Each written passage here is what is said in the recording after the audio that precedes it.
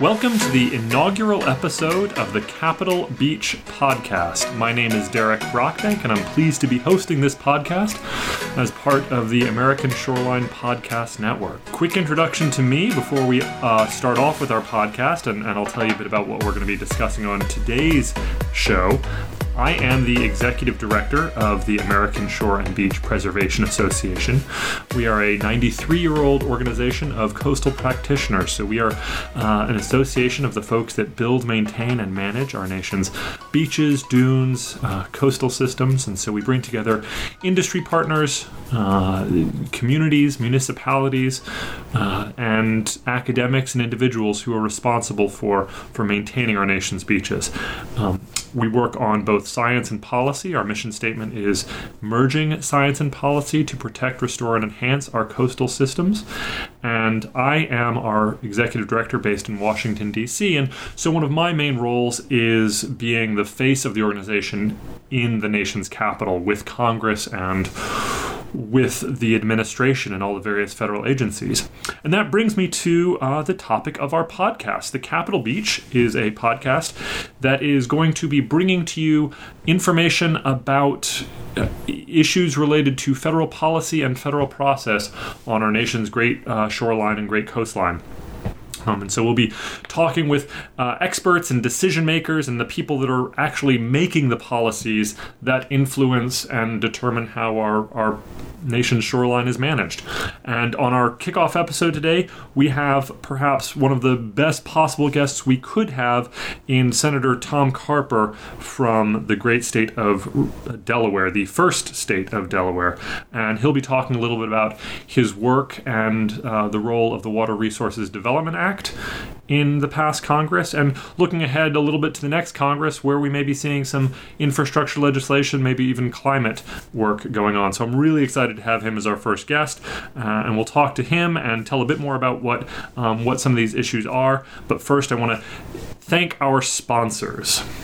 Our first sponsor is Dune Doctors, dunedoctors.com. They are a full-service coastal restoration and dune restoration company working with local landowners, local businesses, communities, local governments to build and restore and maintain dune systems that provide coastal resilience to the landowner or the community. They're really a great company. They've been a sponsor for American Shoreline Podcast Network for a few months now.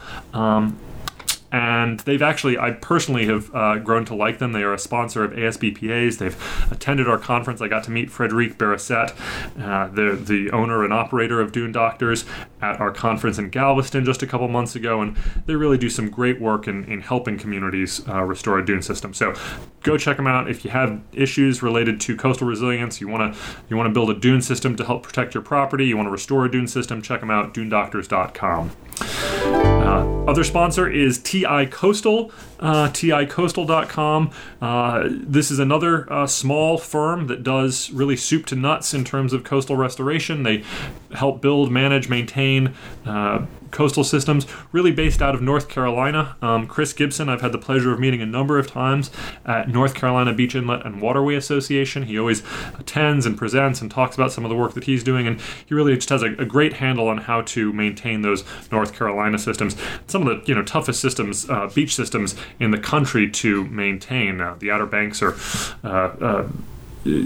low-level, hurricane-prone, and Chris does a great job for those communities out there. So if you're interested in learning a bit more about him and the work that he does and the work of TI Coastal, check out their website, ticoastal.com.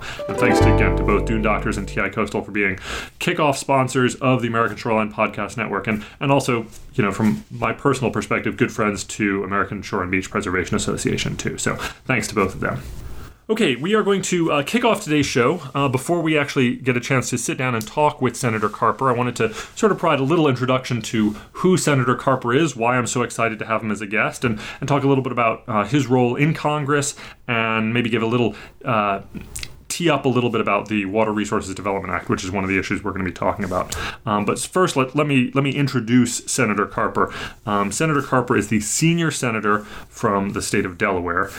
He was recently reelected to his 4th term as senator, so he will be entering his, I guess that makes it his, just finishing up his 18th year as a senator. Prior to that, he has served as the governor of the state of Delaware and a representative from the state of Delaware, and has been a public servant for, well, not to age him or me, but he's been a public servant for longer than I've been alive. So just a true champion of the state of Delaware. And given how relatively small Delaware is, pretty much the whole state is near a coastline. And so he has always been good on coastal issues. It's one of those states where if sea level rise is too much, the state noticeably shrinks. So has been a huge champion on climate change issues too, and really look forward to hearing directly from the senator about some of his thoughts and opinions on this. But beyond just his role as the senior senator from the state of Delaware, he is also the ranking member on the Environment and Public Works Committee. And the Environment and Public Works Committee, as many of you guys listening probably know, is a committee in the Senate that has jurisdiction, that has authority over all things environment, and then also all things public works and infrastructure. So this is a really powerful committee, particularly for those of us who are interested in environmental and coastal issues, because it has oversight and authorization over everything from clean air, clean water, coastal infrastructure to transportation infrastructure, and issues involving roads and bridges and even airports. So it's an important committee that addresses all of that, and the committee's role as a congressional committee is really 2 large areas, and I think we might get into some of that on today's discussion. One is authorizing policy, so that means they can develop and create laws and set policy and authorize funding for projects. And they also have an oversight role. So the Environment and Public Works Committee oversees a number of the environmental agencies in the U.S. government. So they have oversight over the Environmental Protection Agency, and then sort of critical to the coastline, they have oversight over the Army Corps of Engineers Civil Works, which is the agency that builds and maintains many of our coastlines and also many of our nation's waterways. So a really important committee for us. I also mentioned that they provide authorizing policy. They also authorize federal projects. So if you're looking to do a federal project, the Environment and Public Works Committee needs to pass legislation that allows the government to spend money on that. Now, critical to that point is it allows the government to spend money. It doesn't actually hold the purse strings. That's a separate committee, and hopefully later in the pod or some other podcast, we'll get a chance to talk to some appropriations committee members. But really, before money can be spent, Congress needs to say, yes, this is a worthwhile project. And that's whether it's a road, a bridge, or a beach. And so the Environment and Public Works Committee can authorize beach projects with some federal money being spent on beach projects. Which leads me into my third point, and that is the Water Resources Development Act. One of the reasons we're talking to Senator Carper today is to hear a little bit about what was included in the recent Water Resources Development Act. And this is legislation that both provides federal policy to direct and tell the Army Corps of Engineers how to operate, what to do, as well as authorizing specific projects, specific studies, investigations into how we can better maintain our nation's waterways, and that includes our nation's coastlines. So this is a pretty important legislation for those of us that work on the coast. I mean, I could probably argue right up there with the actual appropriations, with the spending bills. It is the most important legislation to impact our nation's coastline, and it recently passed this fall as part of a sort of broader water infrastructure package that also addressed drinking water and clean water issues. But the Water Resources Development Act was part of that. And so Senator Carper had a huge role in developing that.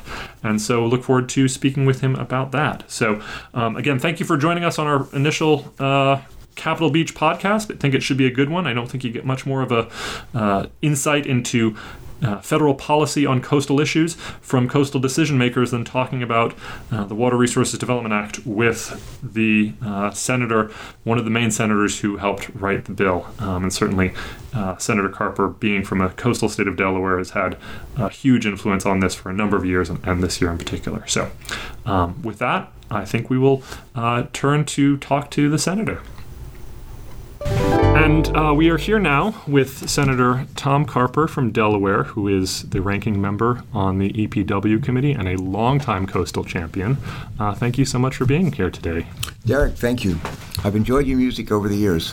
Now, actually, I was kidding you earlier. My all-time favorite song in the world is a song called Layla by Derek and the Dominoes, which is not really was not a Derek, but it's a made-up name. But it's just the greatest thing. When I saw that I was on the we're going to do this. Do you have like a musical theme song that I don't yet, but maybe I could pick up. Maybe I could pick up Layla. Maybe borrow that. There's a great long musical riff on that. Great piano coda in there. Yeah, I think I was born destined to be an Eric Clapton fan with the name of Derek. God, that is such great music. Great. Well, again, thank you. We're going to talk a little bit about the Water Resources Development Act. I'd love to ask you a bit about what you see coming up in terms of infrastructure and climate resilience, coastal resilience in the new Congress. But before we really dive into the policy stuff, I'm curious to hear a little bit more about your coastal background. What drives you? Why do you care about the coast, and what do you see as sort of your role as a member of Congress in protecting and restoring our coastlines? Yeah, my sister and I were born in Beckley, West Virginia, and we love going to the beaches of West Virginia. On the coast. We actually later moved to Danville and Roanoke, Virginia, and at the tender age, I don't know, like 12 and 13, we didn't have a lot of money in our family, but somehow we went to Virginia Beach not for a week or even, but it was the first time we'd ever been to the ocean, and it was just something we'll never forget. It was just incredibly beautiful, moving, lovely. And later on, speaking of music, when I was a Navy ROTC midshipman at Ohio State, we had part of our summer training at Little Creek, Virginia, which is literally like 10 miles from where we went on a family vacation. And I slept out on Virginia Beach. That's great. Had our sleeping bags, and my best buddy from the Ohio State, who's also a Navy ROTC midshipman. We're going to be learning how to storm the beaches with the Marine Devils. Water training was for that time, and we got there a day or two earlier, and we went to a concert by the Byrds, who at the time were like the best rock and roll band in the world, and a live concert, and we had not long hair, but it was not short, but we knew they'd cut it off when we got there. And so we go to this concert, and we meet these two wonderful women, and we go out with them later on, and then we had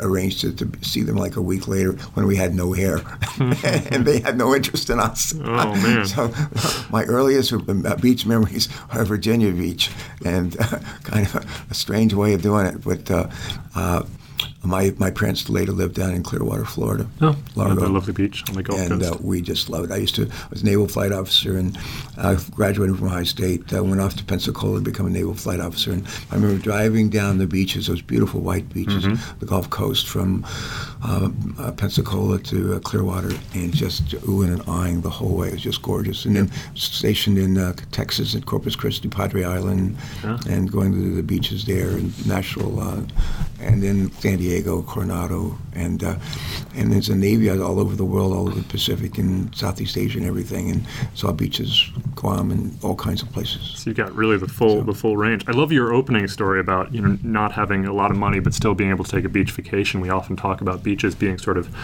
that vacation that anyone in America can take. If you go to Disney, it costs a fair amount to actually buy tickets, but my wife and I are probably going to go to Disney World. We used to go and take our boys. We're going to go just with the two of us right after Christmas. Nice. Going to take the train, go down to Florida, and take our car on the auto train. Oh, yeah.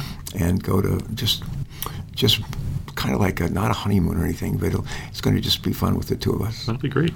We'll be the kids and us will come out, I'm sure. Yeah. But and then we're going to stay at Vero Beach. Great. Another good beach. Yeah, it's hard to go to Florida without at least stopping at a beach somewhere, even if you're going to Disney or Universal. Those beaches are, as you know, those beaches are threatened, and we've had these two reports from one through the UN and another through about 13 federal agencies established under law signed by George Herbert Walker Bush. It said every 4 years we want to take a look and see how we're doing with respect to climate change, global warming.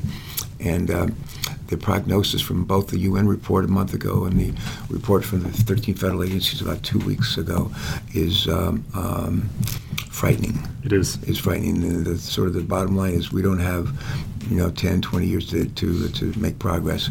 If we're not careful, we're not going to have beaches in this country in another 50 years. Not even that. Yep. So we have our work cut out for us. Absolutely, and I think that means both addressing the causes of climate change, but we've baked in a fair amount of climate change and sea level rise already, so we have to be thinking about how we maintain and restore our beaches in the face of inevitable sea level rise. I like to say we have to be able to walk and chew gum at the same time. In Delaware, we have probably 3 or 4 big components of our economy. A major one is tourism, and people come to Delaware because they like our beaches. We had at one time more 5-star beaches than any state in America. It's impressive. And they're lovely beaches, but they take a fair amount of maintenance and beach nourishment, replenishment, and doing work on our dunes. And as it turns out, we're not the only state. Like there's a bunch of states up and down the East Coast that are in similar situations. But while it's important, I say this every time we complete, as we did this year, a major beach replenishment from Bethany Beach down to Fenwick Island, which is on the Maryland line. I said it's important for us to replenish our beaches, make sure that our dune systems work to protect our coastal communities. But it's also important that we realize that there's a reason why the seas are rising and the storms are getting worse. And we have to be able to address the root causes, as you said. The root causes, not just the symptoms of our problems. We don't address the root causes in our water legislation. But that's a very, very important. It's probably the most important thing I'm working on right now. Well, that's terrific, and I do want to dive into sort of what's coming up next. But maybe let's you sort of pivoted to the water legislation that was passed earlier this fall. Would love to talk to you a little bit about the Water Resources Development Act, which was part of the broader water infrastructure package that you guys passed in the Senate and the House this year. We did it in a bipartisan way. It's sort of like a classic most example of how we can do business. Well, that was actually my first question.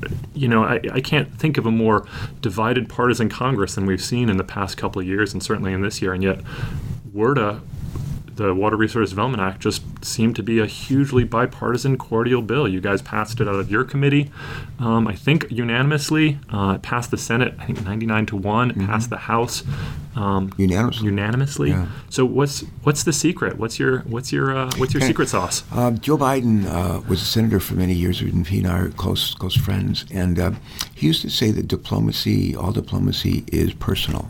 All diplomacy. He was the chairman of the Foreign Relations Committee. And I've also heard him say many times, all politics is personal. And one of the things that the Army Corps, the Department of the Army includes a bunch of branches, but one of them is the Army Corps of Engineers, which is responsible for, among other things, about 99% of the waterways that lead into our harbors, where so much of our cargo and goods move, coming and going. But this guy named Ricky James Dale, and he's a brand new, not brand new, this is his first year to be the Ricky Dale James. Did I have that right? Yeah, Ricky Dale James. I call him RD, but he's the Assistant Secretary of the Navy for civil engineering. Yep. When he got nominated earlier this year, and I got to know him personally, and to work with him. My staff worked with him through the nominating process. He was confirmed, ultimately passed through our committee unanimously, went through the full Senate very well. His first couple of weeks on the job, we invited him to come to Delaware to visit our part of the coast. He's from the sort of southeastern part of the country, but not along the beaches. Right. But just to acquaint him to the beaches and have him get a taste of what it's like to live on the East Coast. Sure. That personal touch getting him to know him personally, for him to get to know us, to actually see and observe personally what the work that needs to be done, the work has been done, and how we can maybe do it in a more cost-effective way was hugely important. Mm-hmm. So it wasn't just at the end of the day, a senator from Delaware, that's me, the senior Democrat on the committee, working with the chairman of the committee, who's from Wyoming. Right. Right. The beaches of Wyoming are memorable, I'm sure. but he and I work together on a lot of issues. And he may not have been as much interested in the beach provisions of the Water Resources Development Act, but he cared a lot about the clean drinking water provisions and the wastewater sanitation provisions. So the three of us, John Brasso, the chairman, Artie James, the assistant secretary, and yours truly, kind of we did this together. Yep. Our staffs worked very well together. And what happens is when you have the principals, in this case, the chairman of the committee, the senior Democrat on the committee, and the top person from the administration that said, let's do this together, let's work together, amazing things can happen, and that's what happened. That's great. And you mentioned Barrasso's from Wyoming, Artie James is from sort of southeastern U.S. Did they sort of defer to you as an expert on coastal issues, or was it fully a collaborative process throughout? No, they defer to my staff. Okay. People say to me, they say, what is the secret for your success? I've been elected statewide office in Delaware 14 times, which I'm told is a record, and the treasurer, congressman, governor, senator. And I have people say, why I've had some success. I always say I picked the right parents. Not a lot of money, West Virginia, coal mining town, hard work, good values, and deep faith. And when I was in the Navy, one of the most important lessons that I learned a lot about leadership in the Navy. I was a retired Navy captain, but one of the things I learned in the Navy was to always surround myself with the best people I could find, and I've always done that. And I've done that in this case. There's a guy named John Kane, K-N-E, who's been a top staff person on this, works as a senior member of our staff on the Environment and Public Works Committee, knows the Hill. He's worked for senators like, Susan Collins up in Maine, and so he knows people on both sides of the aisle. He is a very hard worker, but a key part of this is the just great staff work that we have. And I've had the pleasure of working with your staff, and they are truly really credible, really smart, really dedicated. John has been just tremendous in working with us, and I know there's both the Republican and the Democratic side have had detailees from the Army Corps of Engineers who are just knowledgeable and insightful on core policy, and I think they've been really helpful too, at least in my experience as a I've always said one of the keys to my success is I surround myself with people smarter than me. My wife says it's not hard to find them. Well, that's great. I want to dig into a little bit of policy while we can, and I'm just going to sort of lob a softball to you here, which is what is in WRDA this year that's good for coastal communities? Why should someone who's sitting out there in Bethany Beach or in, I don't know, Folly Beach, South Carolina, or in San Diego, why should they be excited about the fact that WRDA, a water infrastructure bill, passed this year? I forget. I may have the percentages on this off a little bit, but well over half the people in our country live within about 75 miles of one of our coasts. Yep. And people love to go to our beaches. People love to come here as tourists from other countries to come to our beaches. It's a big part of our economy in Delaware. When we replenish beaches in Delaware, we do it on a cost-sharing basis. The federal government provides about 65% of the funding. The state and locals provide about 35% of the funding. And we face huge budget deficits at the federal, huge budget deficits, and we ought to be kind of more deeply concerned about that than we are. I plan to spend. I just got reelected. I plan to spend the next 6 years making sure that we do everything we can to get better results more cost effectively.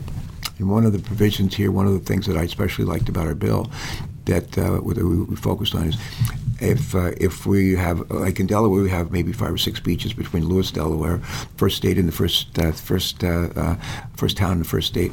It's about 25 miles from Lewis down to the border with Maryland, and to the extent that we can lump all those beach replenishment projects together and bid them out under a single contract and do them all at once, it's a very substantial savings in money. We save federal money, we save state money. That's the kind of thing that most people aren't aware of. But to the extent we can do that on beach contracts from Maine down to Florida, there's a huge amount of money to be saved, not just for the federal government, for the states as well. And I think interesting about that provision is it's really encouraging and in some ways almost forcing different districts of the Army Corps to work together, right? So Maryland is largely under the Baltimore district. Delaware is typically more under, I believe, the Philadelphia district, so it gets the Maryland and Philadelphia district. This is what I do for a living. I need to know the core things. So, yeah, really, that seems like a good provision. Yeah, that's a good one. I know some of the bigger things that you were pushing in the Water Resource Development Act. This does get a little bit into the weeds of policy, but is changes to the benefit-cost ratio. And for our listeners out there, many of whom probably know, but the benefit-cost ratio is how Army Corps and ultimately the Office of Management and Budget determine which projects get funded. If you create a lot of benefit for a low amount of cost, you're more likely to get funded. But we have had concerns, and I think it's been shared with, you guys have shared, that perhaps not all of the benefits are being included in coastal projects. So if it's a beach project, it's typically a flood risk management, so you're determining the benefits for flood risk, but it hasn't always included the recreation value or the ecological value. And I know there's some changes that you guys have been pushing for that. I think there was some increase in transparency. Local communities have an opportunity to see see how those benefit cost ratios are calculated, see what the Corps and OMB are considering in that. So I think those are some nice first steps. Similarly, there were some changes around the way the Corps budgeting process works that increased transparency. So a number of good sort of incremental steps in those areas. However, there were some major studies that were authorized. You guys included studies by... How do you know all this? John Kane, the same way you know all this, probably. John Kane on your staffer has been just a tremendous asset to us in terms of communicating all this. Anyway, I want to talk. It was interested in your take on some of the studies. How do a National Academy study or a GAO, a Government Accountability Office study, how do they inform the process, and sort of what do you hope to glean from some of these studies that might influence WRDA 2020 or WRDA 2022? Any thoughts on that? We just finished up our legislative session hours before we started this interview, very late last night.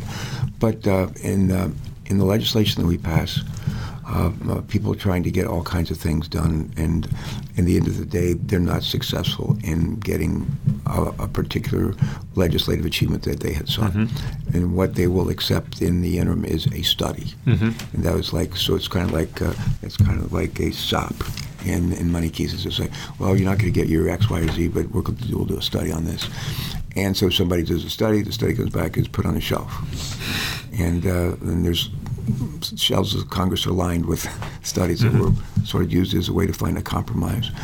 I think the best, what we hope to do with these studies is to actually use them as a way to direct our actions in the future. I'm a big believer in oversight. I'm not the chairman of the committee. I used to be chairman of the Homeland Security Committee, but I'm the senior Democrat on Environment and Public Works, and we have a great working relationship with the chairman. And what we'll be asking for is oversight hearings. And we've been inviting Tony Pratt, who's I think your president. He's the president of the American Shore and Beach Preservation Association. I like to say he's my president. He's all our presidents.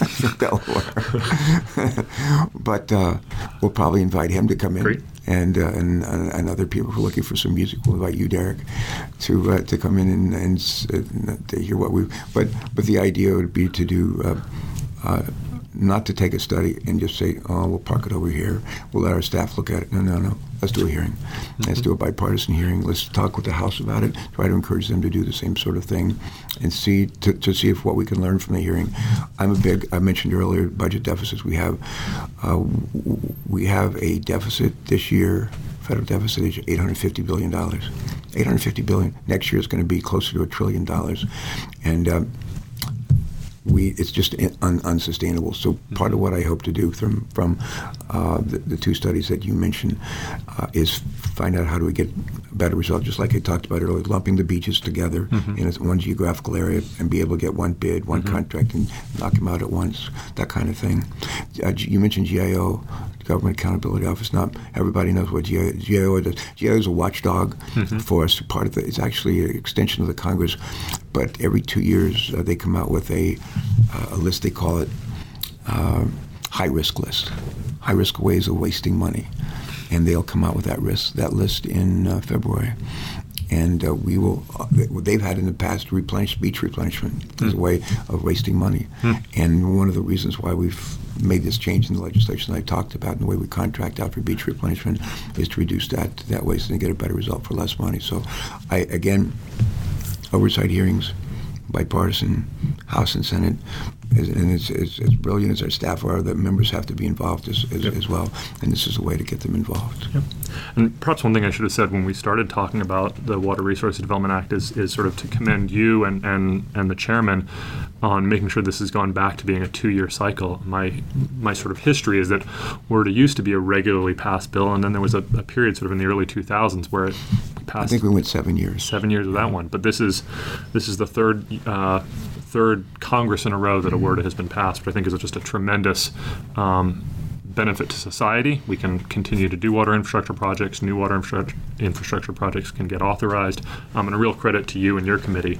And so I think that, at least for me, that gives me hope that some of these studies aren't just going to sit on the shelf, because it's not like, well, we don't know when we're going to pass a WRDA again. There's an expectation that most likely in 2020 there will be a Water Resources Development Act, and we can build upon some of the lessons learned in these studies. So that's a good point, and I the credit's not mine. The credit, Jim Inhofe, who's our senior, he's a senior Republican on the committee, and previously the chairman of the committee. He's one who also believes we should do water resource development authorization every 2 years.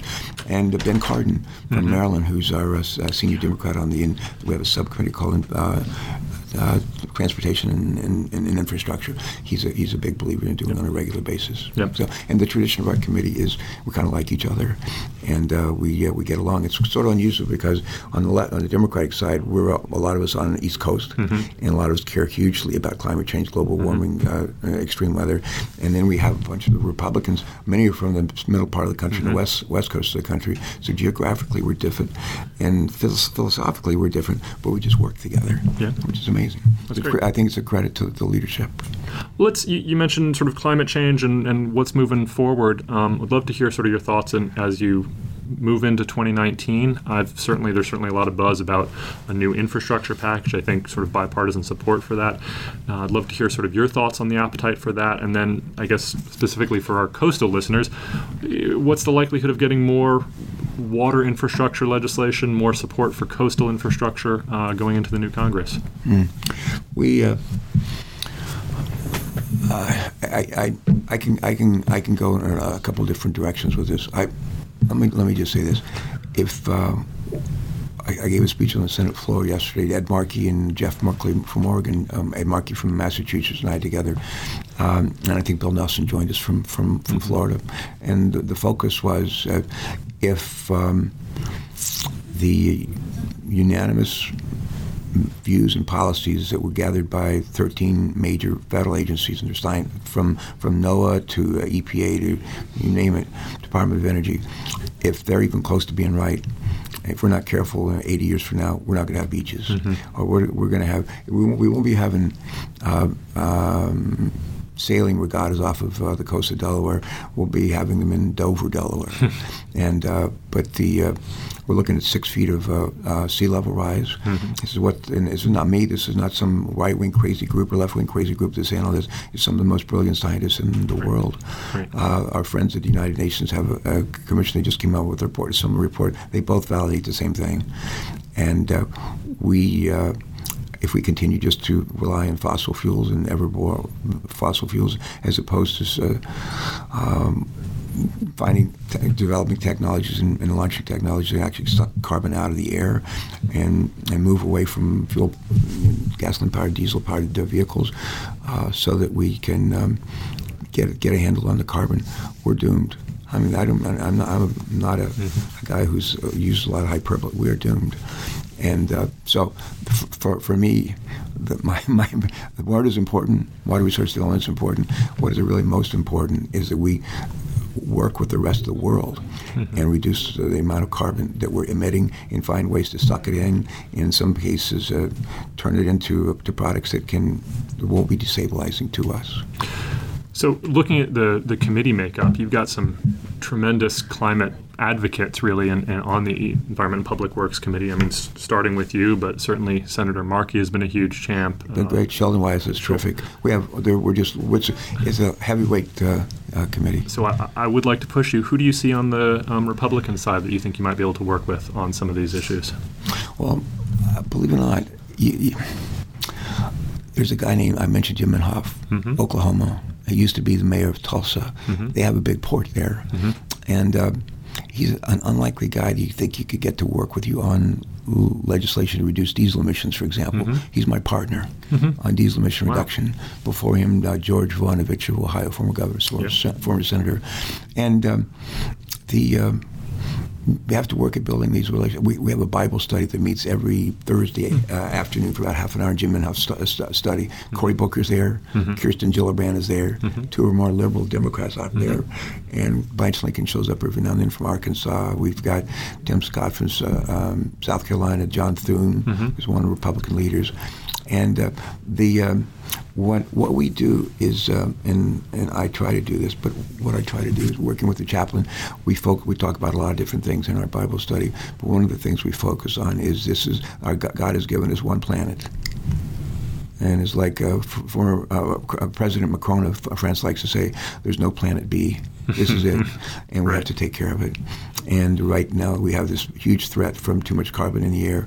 Highest we've been measuring carbon in the air. We can go back with ice core samples that we have at Ohio State University at the Polar Research Center. You can go back and measure, tell you how much carbon was in the air 400,000 years ago. Right now, it's like way more than ever. Yeah. So we can do something about that, and we can do it in a way that creates jobs. So what I'm trying to do is convince this president and this administration is let's listen to the automakers who say we're going to move to electric-powered vehicles big time. We're going to move to fuel cell-powered vehicles big time using hydrogen and fuel cells. Their only waste product is H2O. And the auto company says we can do that. We can make money. We can create less of a threat to our climate, to our atmosphere, and to global warming. We ought to do that. And in the end of the day, when people 100 years from now are passing water bills, we'll still have beaches. And it won't be it won't be like a history lesson. I remember when they used to have beaches in this country. We'll still have them. Well, I'm confident with you as part of the helm, part of our leadership, that'll be the case. I know we have to wrap up. I wanted to do one final question, maybe the toughest question I've asked all day. You mentioned a lot of beaches that you've been to, that you spent time on. What is your single favorite beach in the United States? Outside of Delaware. Let's go outside of Delaware. Outside of Delaware. I mentioned my parents lived in Clearwater, Largo, and Indian Rocks Beach. There's a beach called Indian Rocks Beach. Okay. It's not a fancy beach or anything, but just for sentimental reasons. Just great memories there, taking our boys there when they were young and being there with my mom and dad. I just love the name Indian Rocks Beach. Lovely. Yeah. Well, Senator Carper, thank you so much for joining us today. Thank you. And thank you for all your work on WRDA and climate and being a coastal champion. That's my pleasure. And thus we wrap up our first episode of The Capitol Beach. I hope you have all enjoyed this podcast. I really had a good time speaking with the senator. Clearly a raconteur and a great storyteller, as well as a great policymaker. Charming and debonair. Really appreciate him joining. I also wanted to in particular thank his two communication staffers, Kelly and Christine, who helped facilitate this. The senator's time is very, very busy, and he covers a lot of issues. After the interview, he was running out to go address issues surrounding the post office and make sure the post office stays fiscally solvent.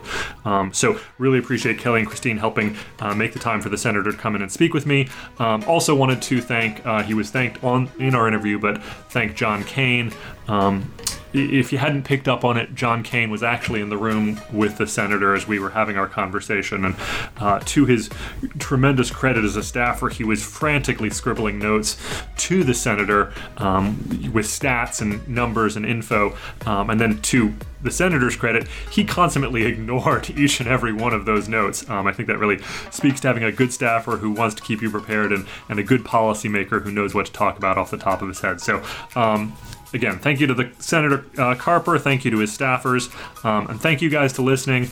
In future episodes, we will be dealing with more issues surrounding coastal policy. Again, hope to get some appropriations discussions, but also look to deal with some other federal laws that address the coast. I think in the next month or so, we will be coming out with an episode where I'll be talking to some of the staff at Coastal States Organization, who represent the 37, I believe, state and territorial governors, and talk about a little bit about what they do, about how ASBPA and CSO work together, and then dig into the Coastal Zone Management Act. So that'll be coming up soon, but we have some other episodes planned in the coming months, which I think will be really good.